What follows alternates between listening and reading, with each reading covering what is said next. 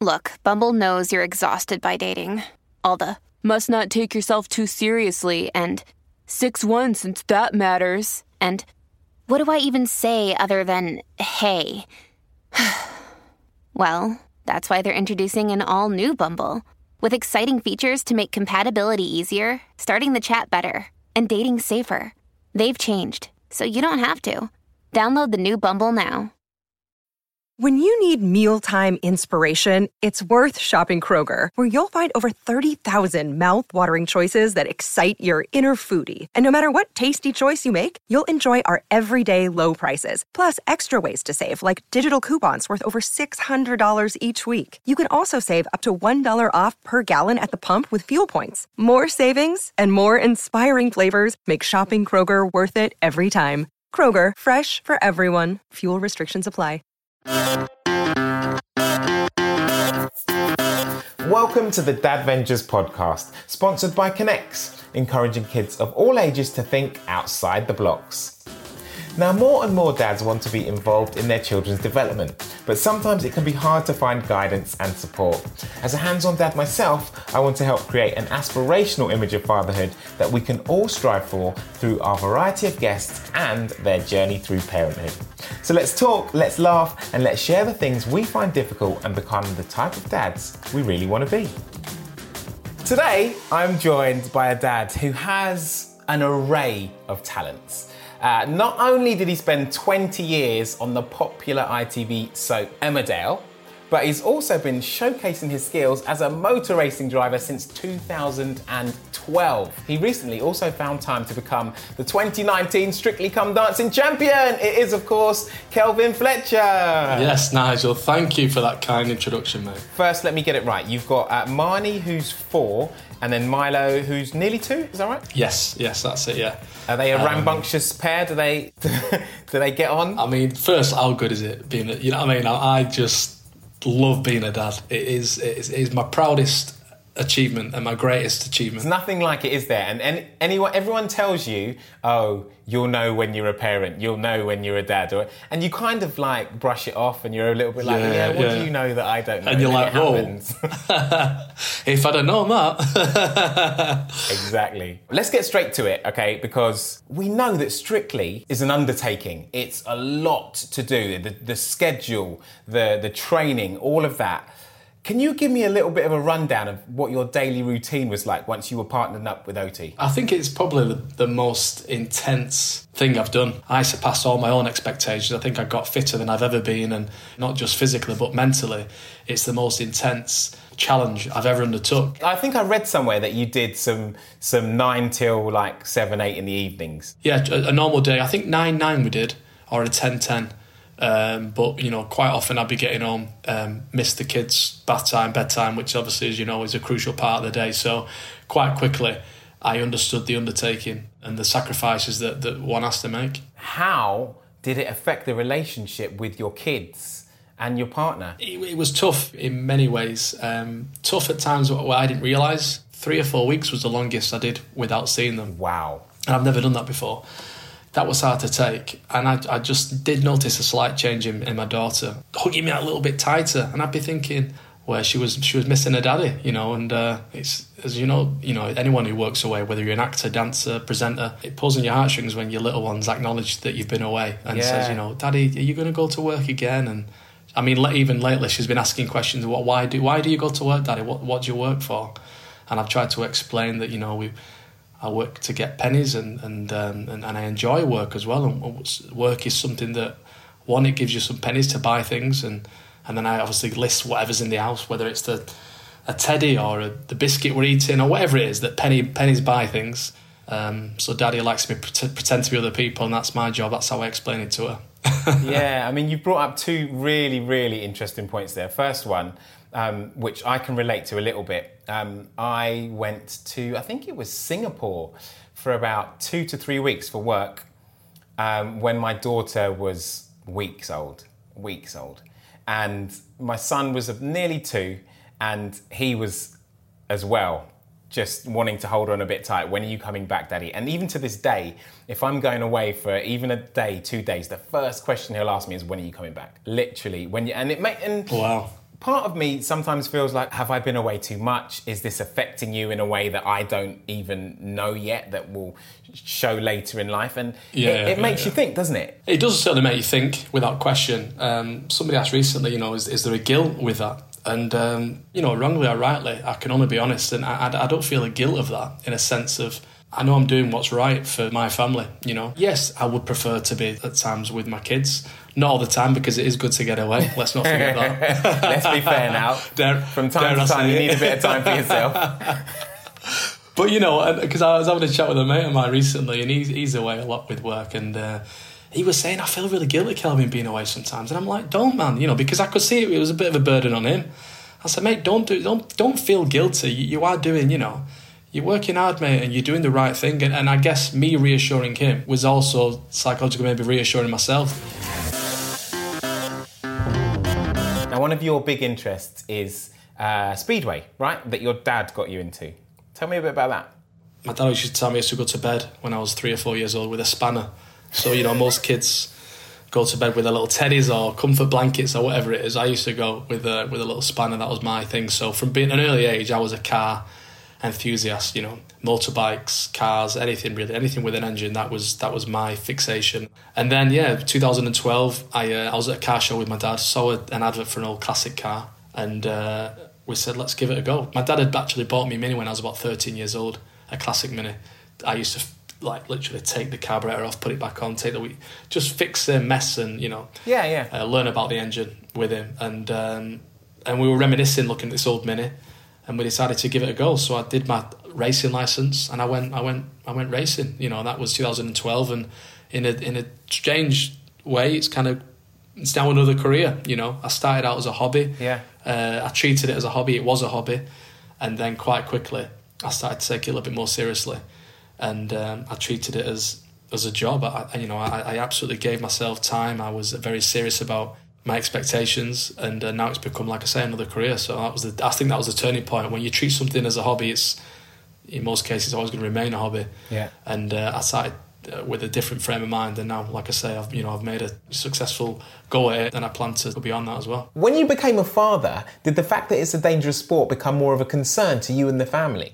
Outside looking in, it's dangerous. With all, I guess, due respect for people that don't know anything about the sport, about motorsport. You look at F1, it only takes you 2 minutes to go onto YouTube and see these spectacular crashes. Yeah. And, like I say, outside looking in, it looks very dangerous. But, safety is absolutely paramount. The amount of safety equipment we've got as drivers, the cars are prepared. They're not just like normal road-going cars. These are built to sustain and designed to withstand contact. Yeah. So in a weird way, I felt safer, and I do feel safer racing a GT3 Bentley around Silverstone at 160 miles an hour than I do driving what used to be my daily commute to Leeds from Manchester on the M62. Yeah. Because, on a racetrack, there are no lampposts, there are no curbs, there are no other pedestrians and cars coming the opposite way, and we've not got that. We've got skilled drivers at the top of their game racing in one direction.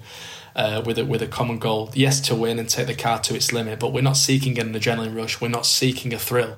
Accidents do happen, but touch wood, I've been absolutely fine so far. To be fair, you talking about racing a GT Bentley at 160 round the track does sound like a lot of fun. It's fun. Don't get me wrong. I'm not there like that. And don't get me wrong. I'm smiling from ear to ear, thinking this is just insane. How am I getting to do this? And you just enjoy it while you can, because as we all experience, there's highs and lows. One minute you're the talk of the town, and the next, you're not, and then that's my career. That's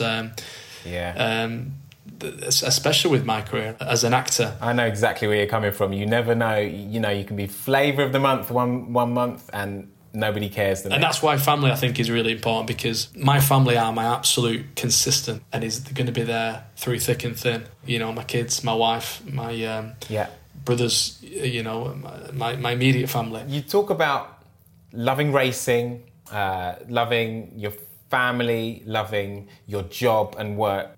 What aspirations have you got for your children? I guess my biggest aspirations for my kids is for them to experience as much as life has to offer, ups and downs. Yes, I want to try and protect them and experience as few of those lows as possible.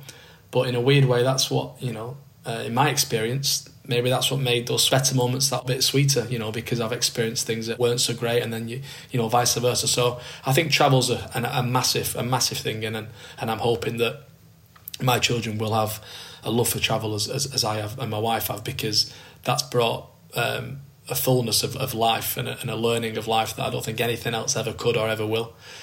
Different areas, different class, different, everything. I think travel and awareness is absolutely key. And that confidence, that gives you that sense of confidence where I already kind of see it now in my little daughter. It feels like she's been here before. She seems so worldly wise, and her enthusiasm to converse with anybody, young or old. Yeah. She just sees this untouched, like, oh my goodness, that inquisitive nature, which is so vast within children. The thing is, the way you describe it and the way you talk about it, it sounds like she's got a confidence that some children only discover maybe a little bit later on. She's not afraid to go and ask someone a question, which is a lovely thing to have. Yeah, I think encouragement is key.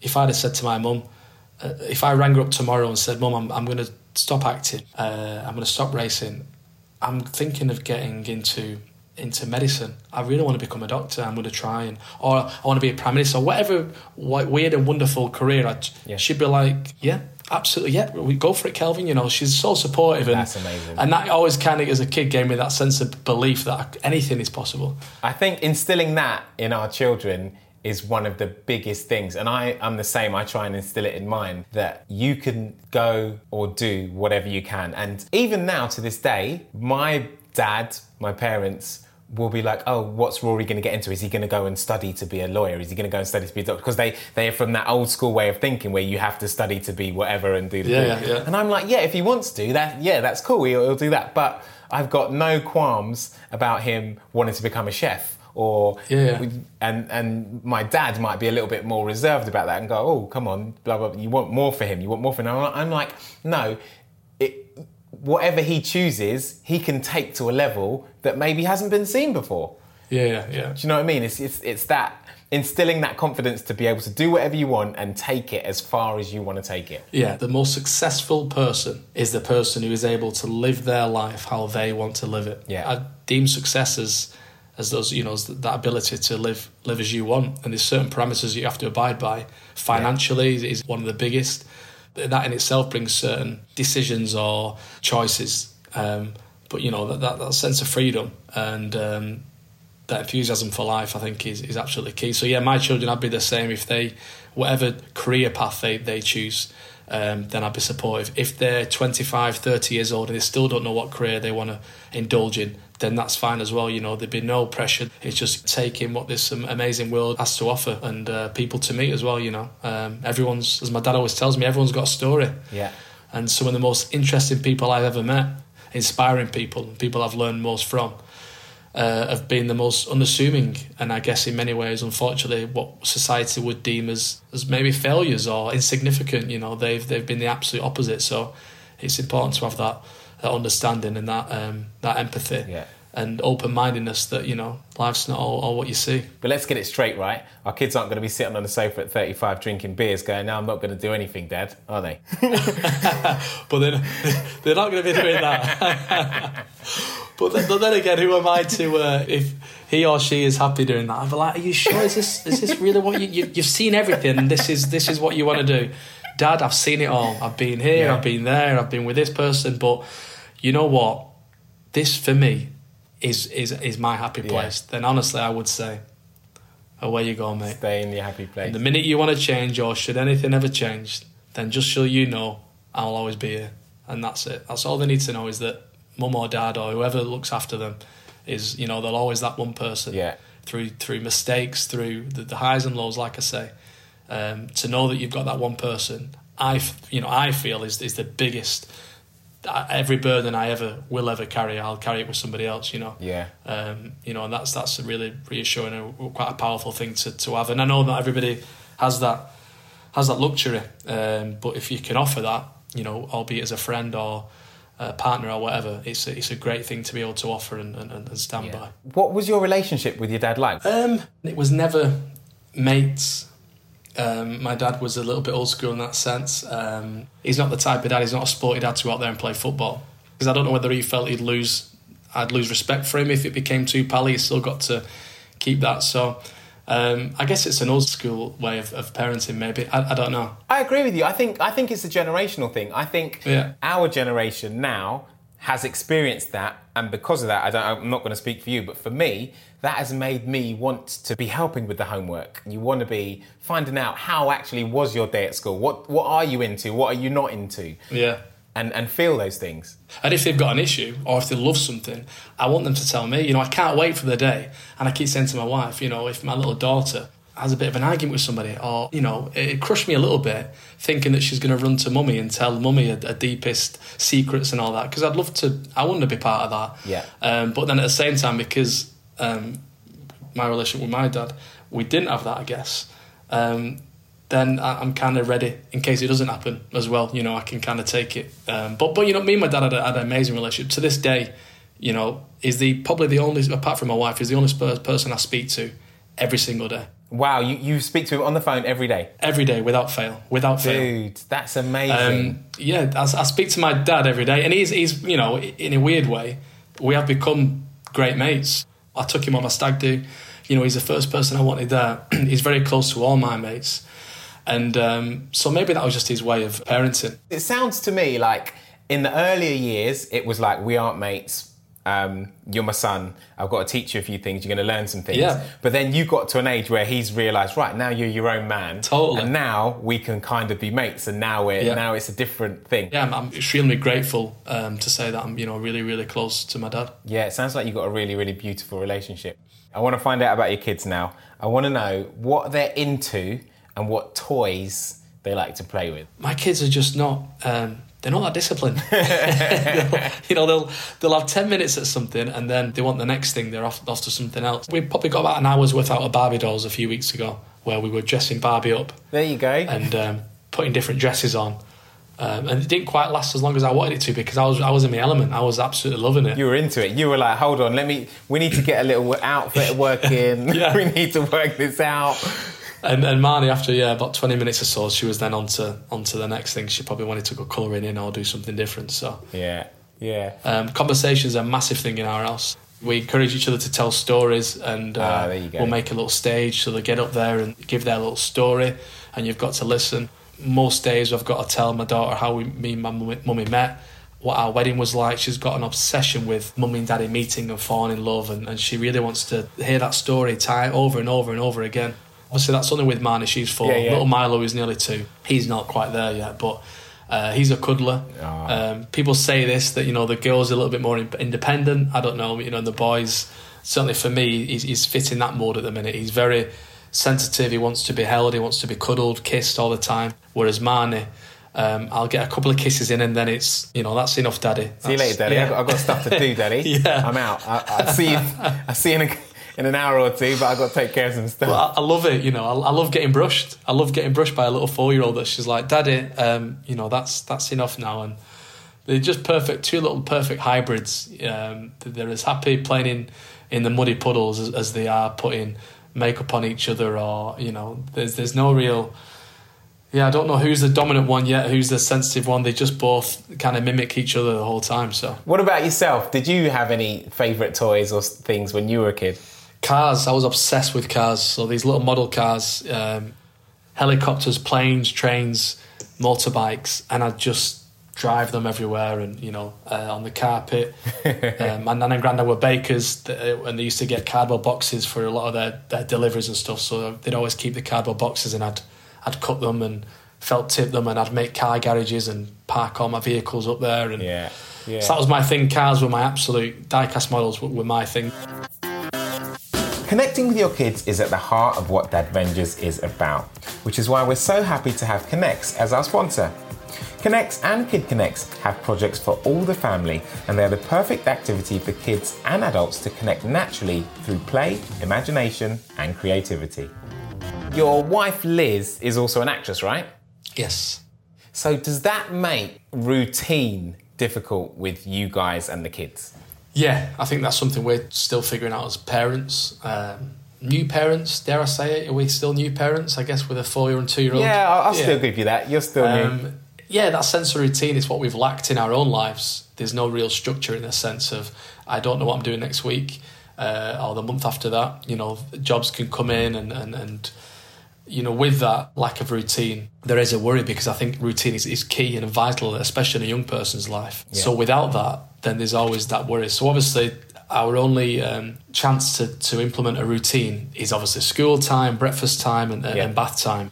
We do things off the cuff quite a lot. For us to whip off to the lakes one weekend, as we've done in the past, we wouldn't have planned for that, and we just said, listen, should we go away tonight? And the kids, you know, get everyone ready and away we go. So yeah, I think routine is key, and we just need to try and create a bit more of a structure for the kids, you know, not for ourselves, but certainly for the kids. It's something that I envy my friends who have got regular jobs, you know, they're home for the same time every single night. Yeah, I envy that, because for me, no 2 nights are the same. And you know, it can be a little bit annoying sometimes and a bit frustrating. Do you think your children realise it? Is there anything in their behaviour that you say, oh, hold on, maybe that's because it's difficult for us to have the structure because of the way our lives are? Yeah, I think bedtime is a key example. Our bedtimes can last anything up to...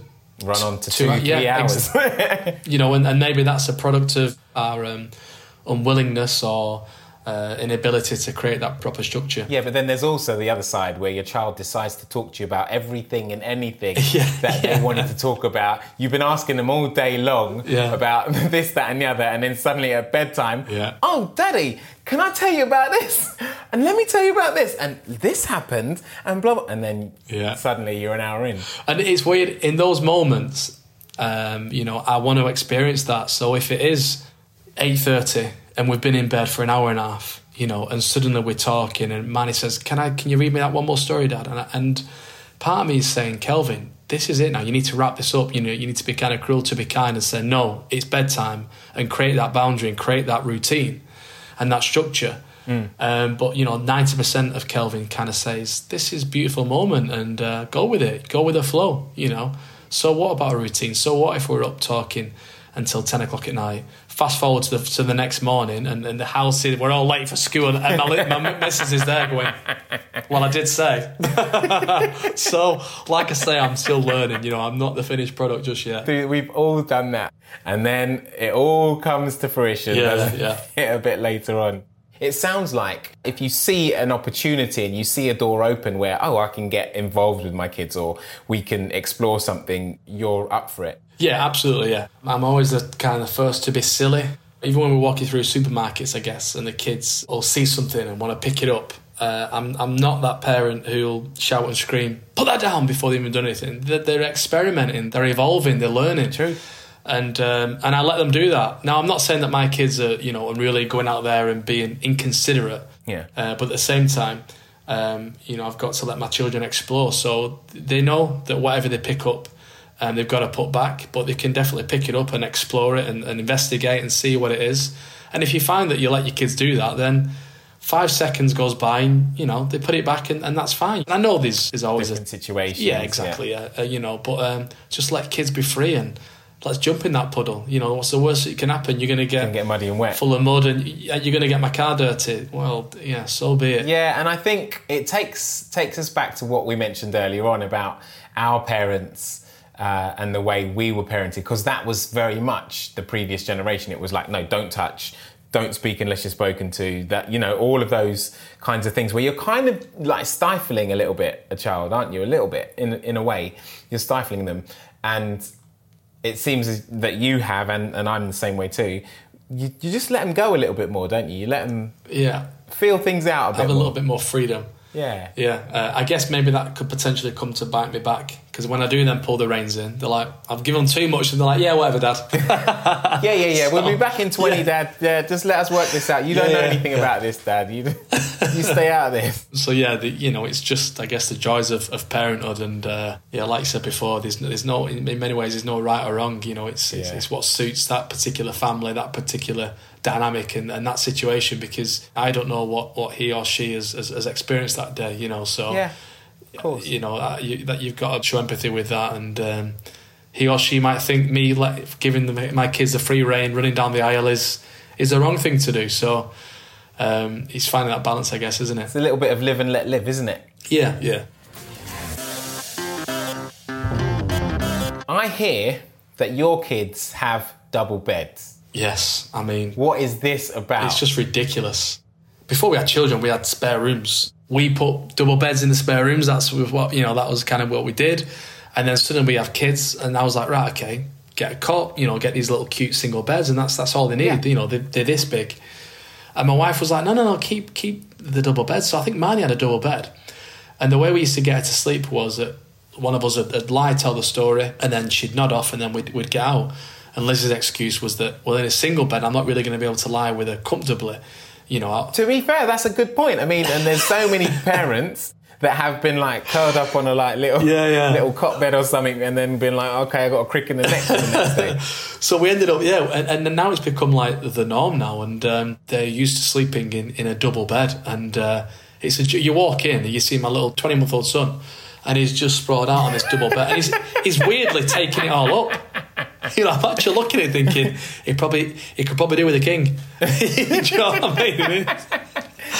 So this modern family, what are we doing? Mine have got double beds now, but that was only after secondary school, because mine are 12 and 11, and after the secondary school, because they used to sleep in the same room, and it was a bunk bed situation, and it was like, okay, fine, they need their own rooms now. Rory's 12, Sienna's 11, we're going to go through body changes and all of that in the next couple of years. We need separate bedrooms. So we had to go into the loft and put them in separate bedrooms.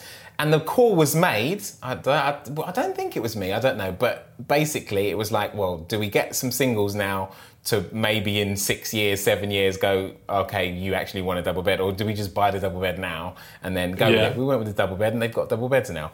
But at 2, wow, that's a big old bed. Yeah, you said bunk beds. Bunk beds have been mentioned quite a bit recently, and it's what Marnie, my daughter, keeps asking for. Ooh. So we're about to move house, and we've kind of said that in our new house we'll get a bunk beds in the new bunk house. Bed. Yes, so maybe that could be the transition. And bunk beds, let's face it, they're cool, aren't they? Do you know what I mean? They look cool, and as a kid, I was the same. I used to share a room with my little brother, and we had bunk beds. And being the older brother, I dominated the situation. I got the top bunk. I was the king of the house or the bedroom.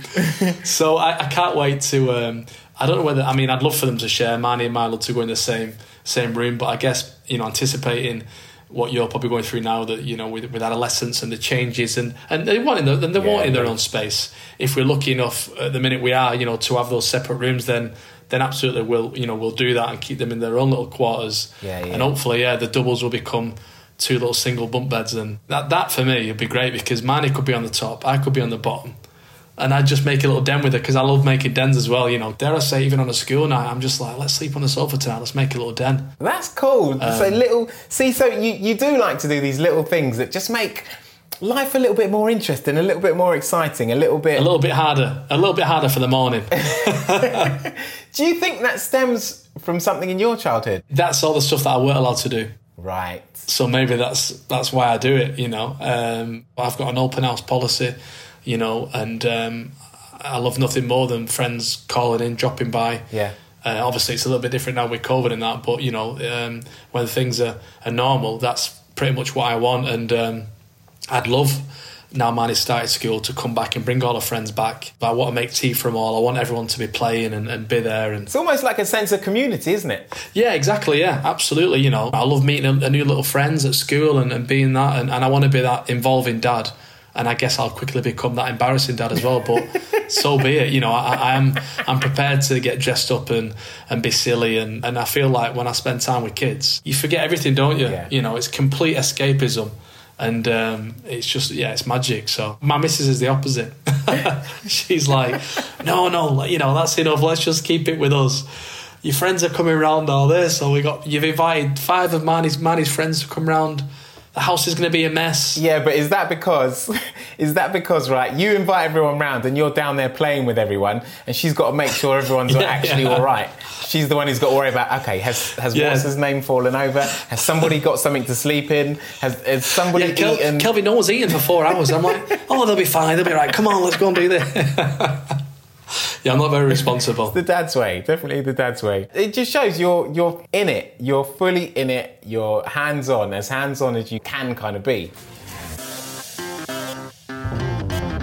You know, one or two dads who are going through a different situation, that maybe they're going through a separation and they're struggling with getting access to their kids because of things that aren't their own fault. Is it difficult to see? In their experience and their current situation, and I presume every situation is maybe unique, but it feels like everything's against them. Statistically, most kids do probably stay with their mums, and it's the dads who become that very much a part-time parent. Yeah. It feels like the stereotype is that dads don't want to be there and dads are not really involved as much as they should be. That's not in my experience. You know, and in my experience with my friends, it's the absolute opposite. The dads are so proactive, absolutely want to be in that child's life. And then suddenly, when that's not being listened to or being allowed. Yeah, I've seen the damaging impact that can have, you know, on the adult first and foremost. Heartbreaking for the father who's not able to see their baby. Yeah, of course. When I listened to one friend in particular, listened to him talk, he's 2 years into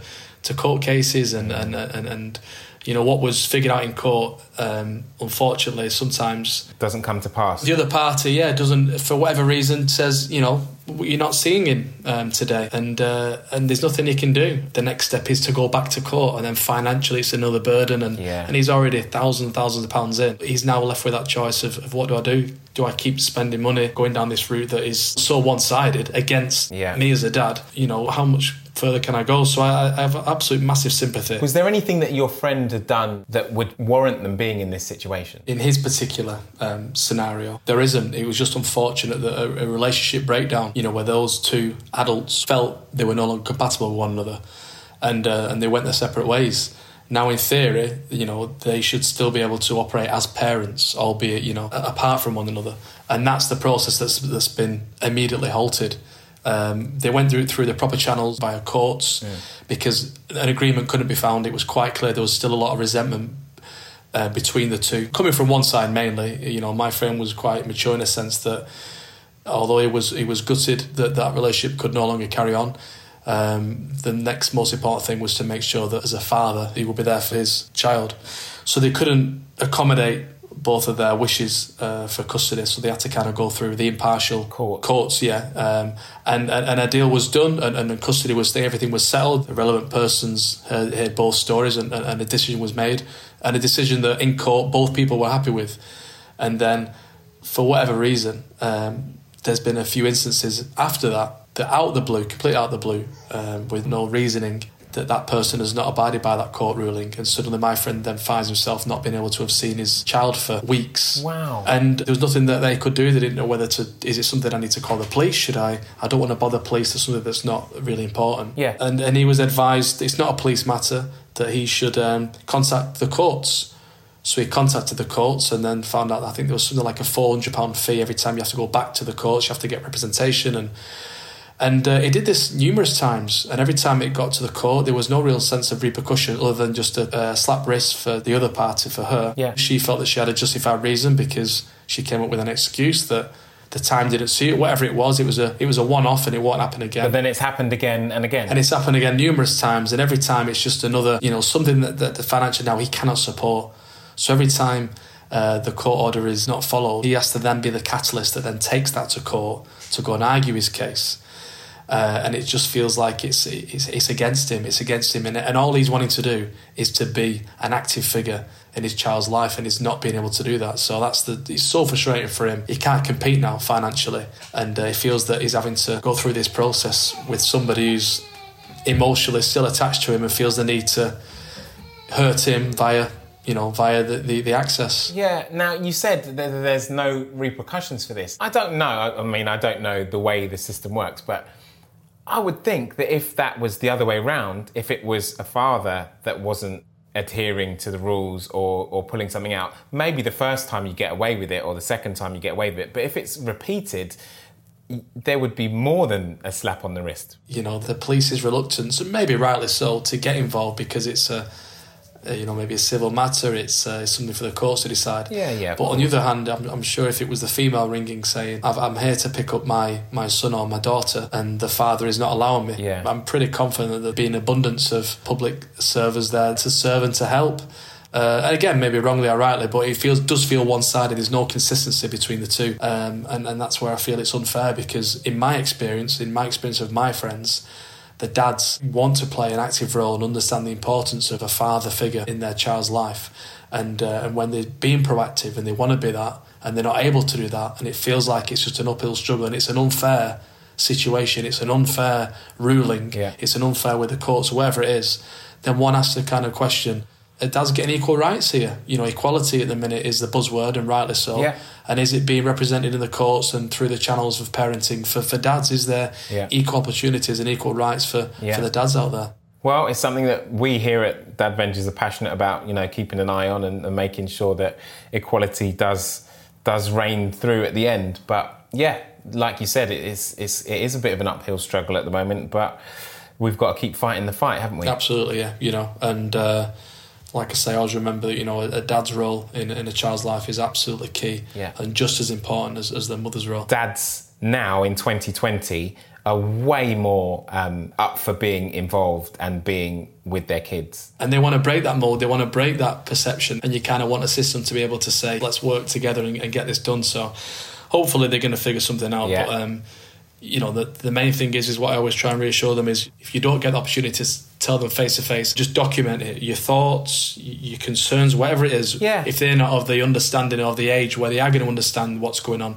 you don't want to complicate their little minds of what mummy or daddy might be doing. Or it's irrelevant. Yeah. That emotional struggle, that battle, that bitterness, that relationship breakdown is completely irrelevant. The main focus is the children. I think you make a good point that documenting and writing shows willing. It shows that you want to be, you haven't just given up. It's an explanation, you know, and it's not an afterthought. It's not I did this several years ago because of this. And when you read back years later, it's obvious what that person was thinking. It wasn't an afterthought. It's an active say of, this is not quite how I want things, just to let you know whenever you see this, I want to make sure that, you know, my thoughts are put on there and documented. So, how important is it for us as dads to talk to each other and share and do what you and I are doing right now? I think it's crucial, I guess. It's key. Just from our chat, I've got so much from it. Yeah, totally. You know, I don't know an awful lot about you, Nigel, as a person. I obviously know you professionally because you're in my living room, you know, a lot of the time in the week and my kids watch you. So there's always there's an instant familiarity with you. But yeah, as a dad, I relate to you. We're going through the same things. Through the same thing. Exactly, yeah. And it's brilliant when you chat to other dads and you're like, you could take a lot from it. You know, it's powerful, and it's always good to talk dad stuff, isn't it? You know, I love it. If you ever are sitting about on a Friday night, we sit there with beers. I actually sit there with gin mostly in the second hour. What's this? Is this just a social thing you have? Or? Well, basically, I do it on Instagram on a Friday night. Oh, right, okay. It's a bit like... You remember like you used to have those radio shows... Calling. Midnight Caller, or whatever it is, back in the day. Caller, I want to voice my... You know, or LBC or one of those. But it's like I do it on Instagram. Some people come with their partners. We've got single mothers that come. All sorts of people come. Oh, right, okay. Oh, cool. It's a good laugh. If you're ever about, you're welcome. Oh, right, okay. Yeah, I'll keep an eye out for it. Okay, I can officially say now that you are a Dad Vengers role model dad. Okay. The thing is, as dads, we're not perfect. I will be first to admit that. We come unstuck from time to time. And here at Dad Vengers, we call them dad fails. I'm going to tell you one of mine quickly to sort of put you at ease a little bit. And then I'm going to ask you to see if you remember one of yours. Okay. Rory, my firstborn, he must have been about 2 to 2 months, maybe not even. Yeah, young. Really, really young. Yeah. And I was night feeds, man. I was Mr. Night Feeds. Melina would express, and then I'd do the night feed so that she could have a proper night's sleep. That was the routine that we came up with. Wow. He's in the Moses basket next to the bed, and he wakes up, and it's feed time, middle of the night, 2 in the morning, 3 in the morning. Melina's half asleep. So I get up out the bed, go over to the Moses basket, grab the handles. I think I've grabbed the handles. I've only grabbed one handle. Go to pick up the Moses basket. Moses basket goes on its side. Oh. Rory rolls out and you hear a little bit of a thud as his head glances against the wall. Oh. I scoop him up as he's falling, because you know, as a parent, as a child's falling, you're scooping already. You've got that cat-like reflex. Yeah. But it still hit. We still heard the thud. And I'm out of the room, panic, close the door behind me. Yeah. Examine. He was absolutely fine. The head hitting the wall didn't do him anything. But it's one of those moments where you're like, whoa, hold on, dad fail. Yeah, that is a pretty big dad fail, isn't it? Yeah. You've got every excuse in the book though, because I guess it was dark, it's late. Yeah, it was. Early hours in the morning. You got It's understandable. It's justified in some ways. Yeah. But it was still a moment. Mine was recently. I was filming for the BBC actually abroad on a job, and the girl who played my wife in the show, she had the most amazing French plait, and weirdly, things I've started noticing now. I look at hair on girls. Of course, because you've got to learn to French plait.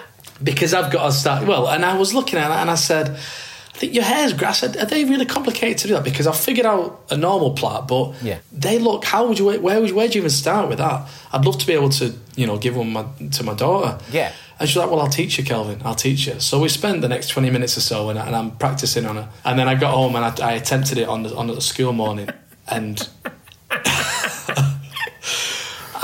the reaction in the playground was enough, because I think that my missus was running about that morning. It was one of those rush mornings, and I'd kind of thought to myself the night before, I'm going to do it tomorrow morning. And in the morning, I think Liz is giving Milo the breakfast, and I'm doing this with Marnie, and she's keeping still, and then she's seeing something, and I'm like, you know what? I think I'm happy with that. And then dropping her off at school, just the look from the other parents was enough to kind of say, whoa, you've had a shocker. And then it's that nod as well, that parent nod to, oh, look, he's had a go at it. He's had a go, bless him. He's had a go. And I must have just... At least he had a go. I must have just matched that stereotypical dad who's, we're a little bit rushed, and Marnie's going in there, and bless her, she's got this lopsided little half French plait, and I came away feeling a little bit guilty. I walked out the house with a real sense of pride that I'd achieved it, and it looks all right, it looks pretty good, that. And then just the reaction and the double takes was enough for me to think, maybe I won't do that one again. No, it's not that you don't do it again. You practice a little bit more. Practice a little bit more, yeah. And then you'll get it when it's right. Nice, dude. Nice. Just before we finish, I like to ask our Dadvengers this question. If you could have a dad superpower, what would it be? Good question. Yeah. I think for me, a superpower would be to be a kid again. To have moments of to relive, those sort of moments. So, yeah, I guess there'll become a time now in the next maybe few months where I've got Marnie off the stabilisers. Hopefully, I want to try and get her riding a little bike, and I'd love to be able to just relive that moment for me for 5 minutes, just to relive it again. That achievement. Just the feeling. Yeah. So I guess that would be my superpower. You've also given me a really good thought about, imagine we were kids with our kids. Imagine we could go back for like a weekend and be them be their mates. Be their mate. At their age. Wow, that would be amazing. Kelvin, thank you so much for talking to us. It's been a pleasure and a joy. Keep on parenting the way you are, because I'm loving it, and hopefully I'll see you very, very soon. Yes, no, absolutely. And Nigel, I really enjoyed it, so keep doing what you're doing. Keep up the Dadvengers, and it's a great platform, mate, and may we see it continue. Oh, thank you very much. Listen, mate, take it easy. Take care, man. Be good. Bye-bye. Now there's a hands-on dad. He wants to play more with toys than his kids do. And he's brave enough to even put a French plait in his daughter's hair. How it looked isn't the point. He attempted it, and I hope he attempts it again soon. I'll certainly want to see a picture when he does. As for his friend's court battle, there can't be anything worse for a loving dad than not being able to see their child. And I sincerely hope he finds a solution soon. Thanks for listening. This has been the Dadvengers podcast, sponsored by Connex, encouraging kids of all ages to think outside the blocks. Hi, my name is Kay Adams, and to be honest, I'm not so good with the ageing process, so I enlisted my old chum, the filter-free Cara McKenzie, to advise. Could you imagine being a porn star? The room would need to be really hot for me to strip off. To be honest, she's not much help, but she is rather amusing. And along with some great guests, Jo Brand, Andy Oliver, Anton Dubeck, Ruth Langsford and Craig Revel-Horwood, darling, we are learning how to be 60. Listen wherever you get your podcasts.